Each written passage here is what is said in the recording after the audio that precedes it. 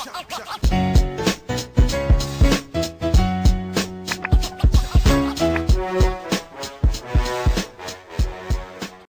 to another episode of the Hoop Talk podcast. 5 fans, 4 fans. I'm Ryan. There's my guy, Jalen. What's up, everybody?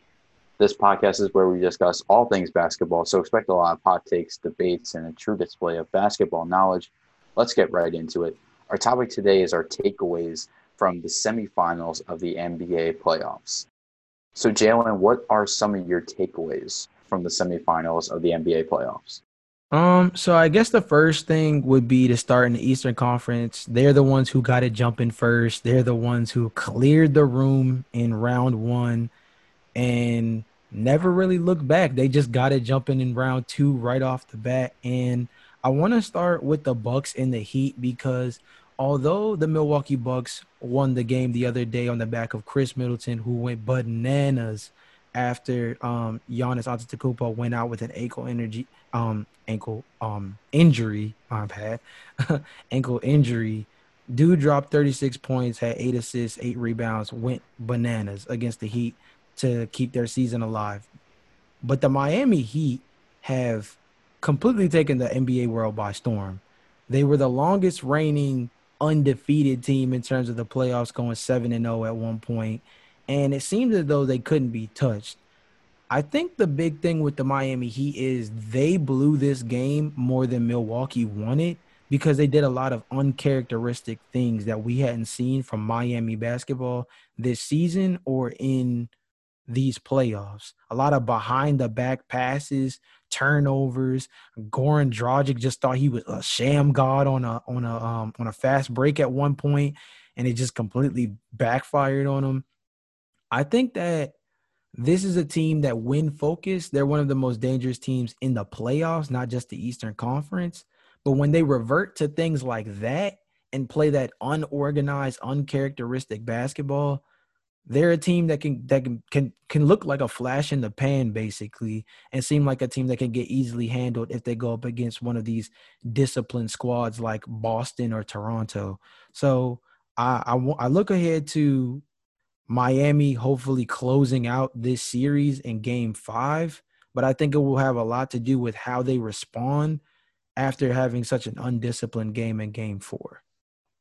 I think that Miami definitely should have brought the brooms out for this series, especially when they were going up 3-0 on the Bucks.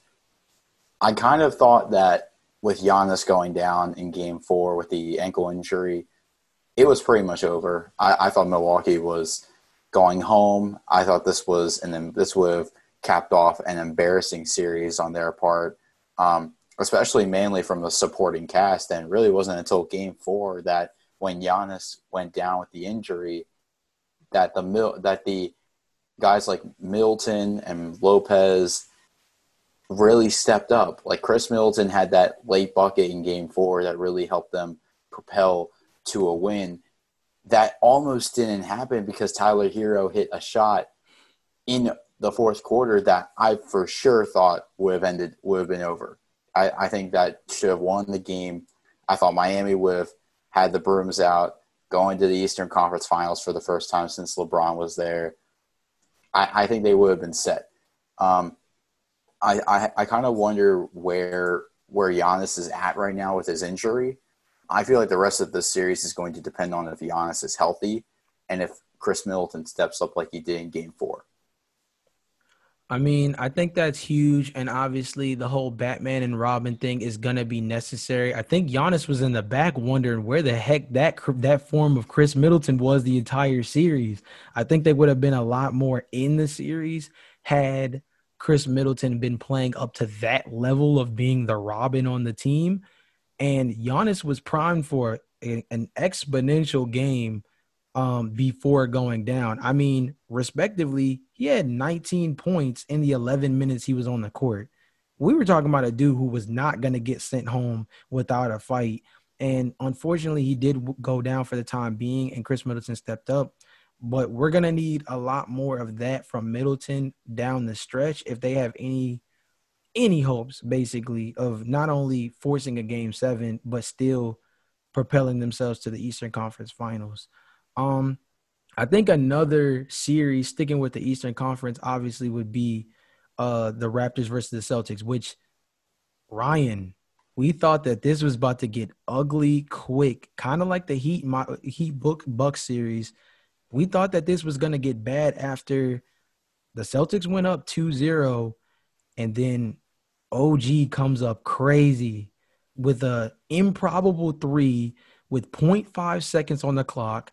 Kyle Lowry throws a rainbow pass over Taco Fall of all people, which looks like a mismatch by itself, let alone actually being able to get the bucket off in a perfect shooting pocket to put the series at 2-1. Fred Van Vliet goes to the media, tells them the Boston Celtics, they effed up. And then they come in game 4 and they tie things up 2-2 by winning 100-93. With that being the case, this series has gotten significantly more, dare I say, competitive, dare I say, more exciting. But Ryan, what would you say is the biggest takeaway from this series for you, considering now that things are notched up? Well, the Raptors aren't the old Raptors, I'll tell you that. I think what we saw in game 4 was that I think the Celtics messed up because I think down the stretch, Jason Tatum had that late offensive foul.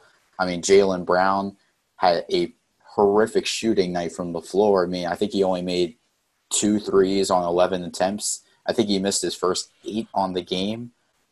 I just don't understand why he went to the well way too many times. And of course, I mentioned the offensive foul by Jason Tatum with the Celtics being down by only 5 points. I think that if Tatum was able to get a shot off, then I think the Celtics would have been in a better position to win the game, possibly force a late turn, possibly force the Raptors to turn over the ball. I just don't really know what happened except for the fact that I think Fred Van Vliet's right. I think the Celtics messed up, especially considering that rainbow pass from Kyle Lowry to OG Anunoby for the game-winning three that OG knew was going to go in. I mean, he threw it over Taco Fall's head, considering the fact that Taco Fall, that those were his only minutes of the game. He served. He didn't really serve his purpose though, and I just think that the Celtics. I thought they were a formidable team, and I said on the show the Raptors are getting swept, and 2 games later, here we are talking about how they're going to game 5 with the series tied at 2. I mean, I think the biggest thing is I have two big turnarounds from some of our initial thoughts going into this series. One, I guess we found out that Marcus Smart is human. The Steph Curry memes have to get put back into people's back pocket because this dude played 41 minutes in game 4 and had 8 points. Now, look, I know he's not one of the Celtics' primary scoring options. I understand that he's mainly one of their best defensive guards, if not defensive players on the team. And then you factor in, you know, the fact that they have a lot of other options to lean on. But Marcus Smart and Jaylen Brown combining for 22 points on the night, not going to cut it, bro. 37 minutes for Jaylen Brown, only 14 points, not going to work out. The other thing is that I think I may have underestimated the Celtics' ability to solve their big man problem. They had that one game where Tice and Robert Williams combined for 24 points. And since then, they've both pretty much come down to earth. In game 4, they combined for 14 points on the night. Neither one of them scored double digits. I mean, I think the question at center for them is still screeching. And I think that that's what's going to really put them down in this series because when Pascal Siakam is on his 23 and 11 in game 4, when Serge Ibaka wakes up, he had 18 points in that game. Those are two guys who can really take advantage of the mismatches that the Boston Celtics present at the center position with their two guys not really being good offensive threats and not being that crazy on the defensive end either. So I think that the Celtics' weakness is starting to get exposed significantly by the Raptors, and that's what's going to make the stretch of this series extremely exciting as we go into game 5. And you were saying that Kyle Lowry and Pascal Siakam combining for, I believe, was what, 30 points and 33 points in games 1 and 2. It was not good enough. And then here we are seeing Jason Tatum and Jaylen Brown not having great shooting nights in game 4. And then, of course, the mistakes that they made down the stretch in both game 3 and game 4. So shifting to the Western Conference, we start with the Lakers and the Rockets. And much like the Blazers-Lakers series from the first round, the Rockets took game 1, but the Lakers came back and took game 2. Jalen, what are you going to expect for game 3? Man, game 3, I expect the Rockets to get it together, bro. I had the Rockets in 7 for this series entering, and that had a lot to do with the fact that the star power evens up. I feel as though the Trailblazers were outmatched considering that Dame was already struggling in that series with injuries, and then throwing in on top of that the fact that that team just played a ton of playoff games just to even get into the postseason.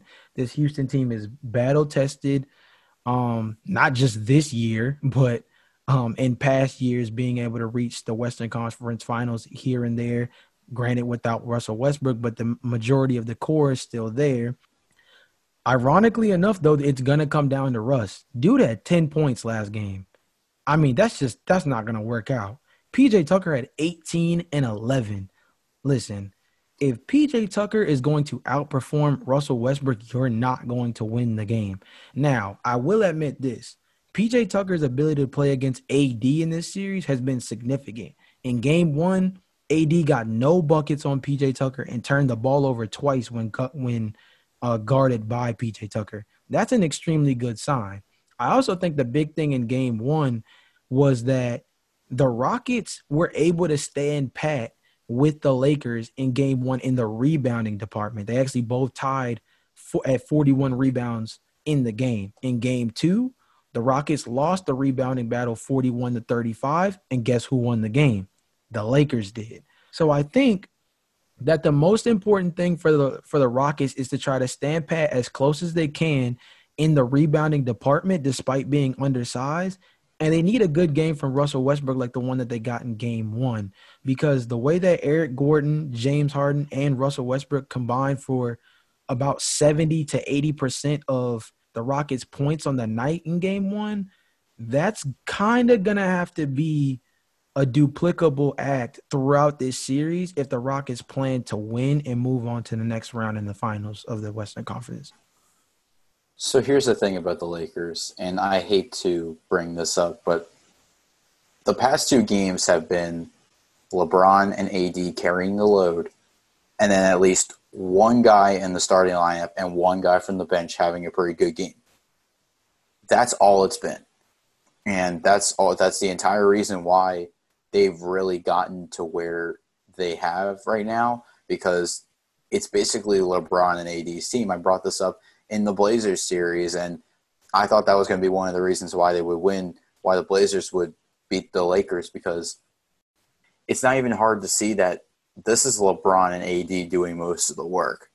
Now, I guess switching over to Houston, and I think their small ball is working, but it's also not working. It worked in game 1. It didn't work in game 2. I just think that, again, trying to find somebody to guard Anthony Davis with a guy who's 6'5", and Anthony Davis is almost 7 feet tall, obviously it's a little bit of a mismatch. But PJ Tucker held it down in game 1, and then it just didn't really work out for him in game 2.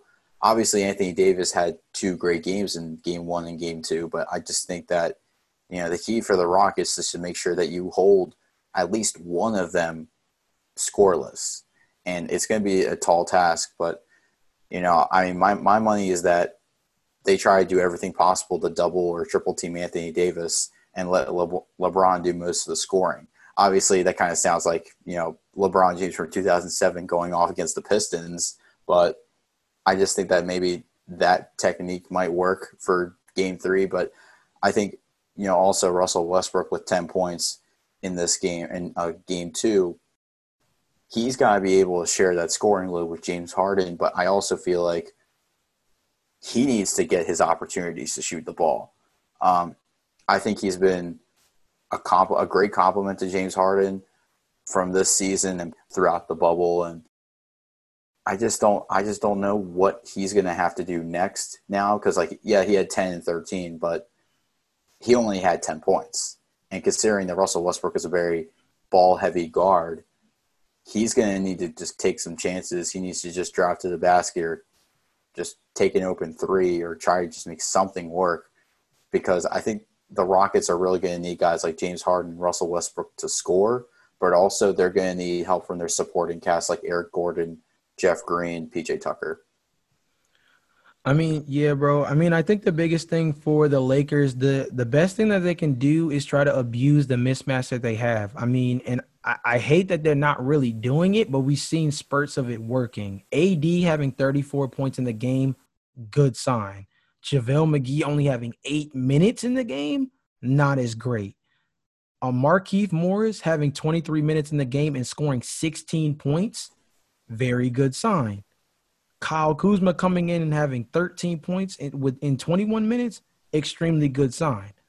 Danny Green playing 31 minutes and having 9 points, not great. Basically, what does that exploit?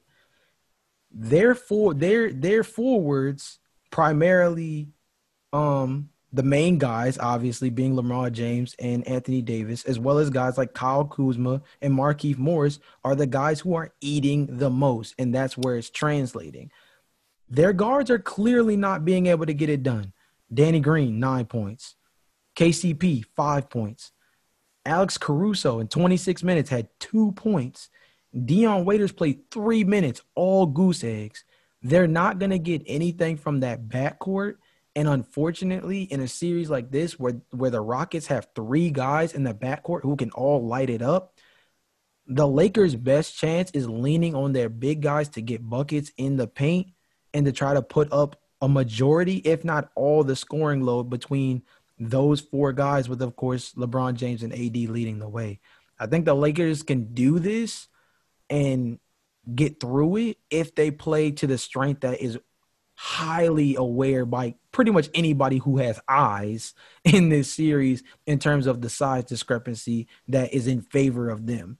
On the Rockets end, small ball it's coming down to who is that third guy.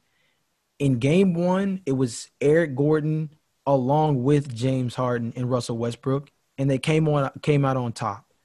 In this game, in game 2, Russell Westbrook wasn't there, and PJ Tucker was your next best player, and I don't think that that's going to cut it. I think the key to the series is whether or not Russ can be that third guy, or if he can step up and be that second, with Eric Gordon being the third guy and actually being more consistent. I mean, I think if they have their 3 guys rolling, specifically those 3 guards, it's going to go the distance. So, I mean, regardless of what the Lakers do, I feel like Houston has a really good chance. But the Lakers have to start exploiting this mismatch if they want to make this thing significantly competitive down the stretch. Moving on to the final series, Denver and the Los Angeles Clippers, the Denver Nuggets and the Los Angeles Clippers. I thought this series was going to be a sweep because I thought the Nuggets were coming off a hard-fought series win against the Jazz, but like most of my predictions, I was wrong. Jalen, I have to wonder, because I think in game 1, the Nuggets did not look great. In game 2, Kawhi Leonard had one of his worst playoff performances of his career. And Jamal Murray looked like the Jamal Murray of the Jazz series, where he just kept shooting the ball and it just kept going in. He was just able to be a great contributor on the floor, and not even counting that Nikola Jokic had a great game too as well. Jalen, are you worried about the Clippers? Yes and no. I think that the Clippers' blowout win was just taking advantage of the fact that the Nuggets were coming off of one of the toughest series that we saw in this postseason. Going to a game 7 is no joke, and not having a full 2 to 3 days to rest in between makes it a little bit more difficult. Granted, the travel is alleviated, which makes things a little bit easier in terms of recovery, but it's still a lot emotionally to be able to just bounce back from and go out and play basketball after a game 7 of any kind, whether it's in the first round or the Western Conference Finals.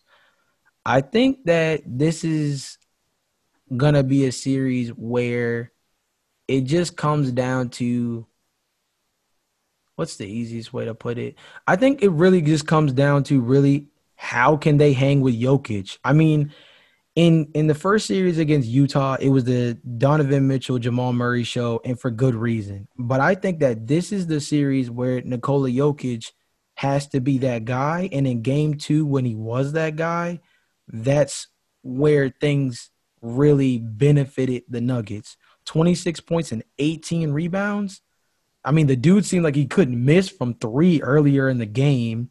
And they don't really have anybody to guard him. You put Montrezl Harrell on him, he's going to pass over the top, and he's one of the better passing bigs in the league. You put a guy like Zubac on him, he really can't hang with them defensively to the point that Jokic can get just about anything he wants and is force triple, double, and triple teams most of that night and was still converting. Now, at the same time, the part that makes me not worry about the Clippers is just the fact that I don't expect Kawhi Leonard to have 13 points on a nightly basis. We said the same thing about Paul George, and what do you know? Paul George is walking into game 2 with 22 points and 8 rebounds. We knew he wasn't going to be a guy who only scored 15 or less points throughout the likes of a series, especially as the stakes get higher. I don't see Kawhi Leonard scoring 13 points for the rest of this series. And the dude still had 10 rebounds and 8 assists on top of it, which is kind of uncharacteristic of Kawhi because you expect the 25 plus points more than you expect a double-digit rebound night or a near double-digit assist night. All of those things being factored in kind of leans it in a lot of different ways. I still feel like the Clippers get it done, but the initial thought that they were going to handle whatever team got to them, whether it was Utah or the Nuggets, I think we got to throw that part of the window because I think the Nuggets got their swagger back a little bit in game 2, and that makes them dangerous moving forward because they're a team that can hang with anybody when their mind is right. Yeah, and I thought the same thing with the Heat series where, let's get the brooms out until Milwaukee wins game 4. I thought after game 1 we should get the brooms out, but I was wrong. And I believe that Jamal Murray is still the same Jamal Murray that we saw in the Jazz series. Phenomenal player, on his way to becoming a superstar. And then now we have Nikola Jokic still putting up great performances in this series against arguably a team that is slated to go to the Western Conference Finals and even a lock for the finals, the Los Angeles Clippers. And it's almost like the first series with the Dallas Mavericks, it was Paul George that was having these issues where he was really not getting off to a good start. He wasn't really able to shoot the ball and knock down shots. And now it looks like Kawhi Leonard's having this issue, even though, yes, he has the 10 rebounds and the 8 assists. But it's just crazy that last series it was Paul George. This one it's Kawhi Leonard.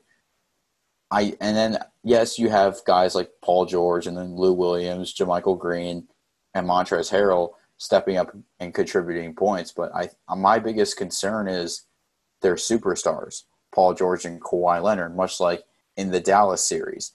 I fear that if one of them doesn't have a good game, that it affects the performance of the team. And I feel like watching game 3, I think that it's going to be interesting to see how the Clippers bounce back because I feel like Kawhi is going to be a guy who puts up 25, 8, and 7 in this next game, in game 3. So I'm not really concerned about where the Clippers stand. I still think they win the championship, but this is going to be a tough task that they have in front of them with the Denver Nuggets. I mean, definitely, bro. I think the biggest question, like you said before, is man, when are the Clippers gonna get it all together? Last series, it was Paul George off, Patrick Beverly not playing in the series pretty much after game one. This series, it's we need Kawhi Leonard going at full tundra, full RoboCop mode at all times, going crazy in order for them to get this series out of the way. Um, I think the biggest thing is similar to Dallas. I don't think we should take the Nuggets as lightly as we did coming in. I think we need to wake up on the Nuggets, and that first series should have given us a little bit better of a glimpse of who they are than what we thought. And I'm not saying that this series goes to seven or anything because I just genuinely believe that the Clippers handled their business. But this is definitely one of those series similar to the Mavericks where the Nuggets are going to push them a little bit, a lot more than we expected. And I think that it's going to be up to the Clippers to address that accordingly if they want to come out of this on top rather than getting upset by a team that they really have no business losing to. And that's a good transition to our question of the day for our fans. What are some of your takeaways from the semifinals of the NBA playoffs? This has been a great episode today of the Hoop Talk podcast. Make sure when you subscribe to us on Apple, you rate us 5 stars. And of course, subscribe to us wherever you get your podcasts. We'll see you guys next episode. Peace.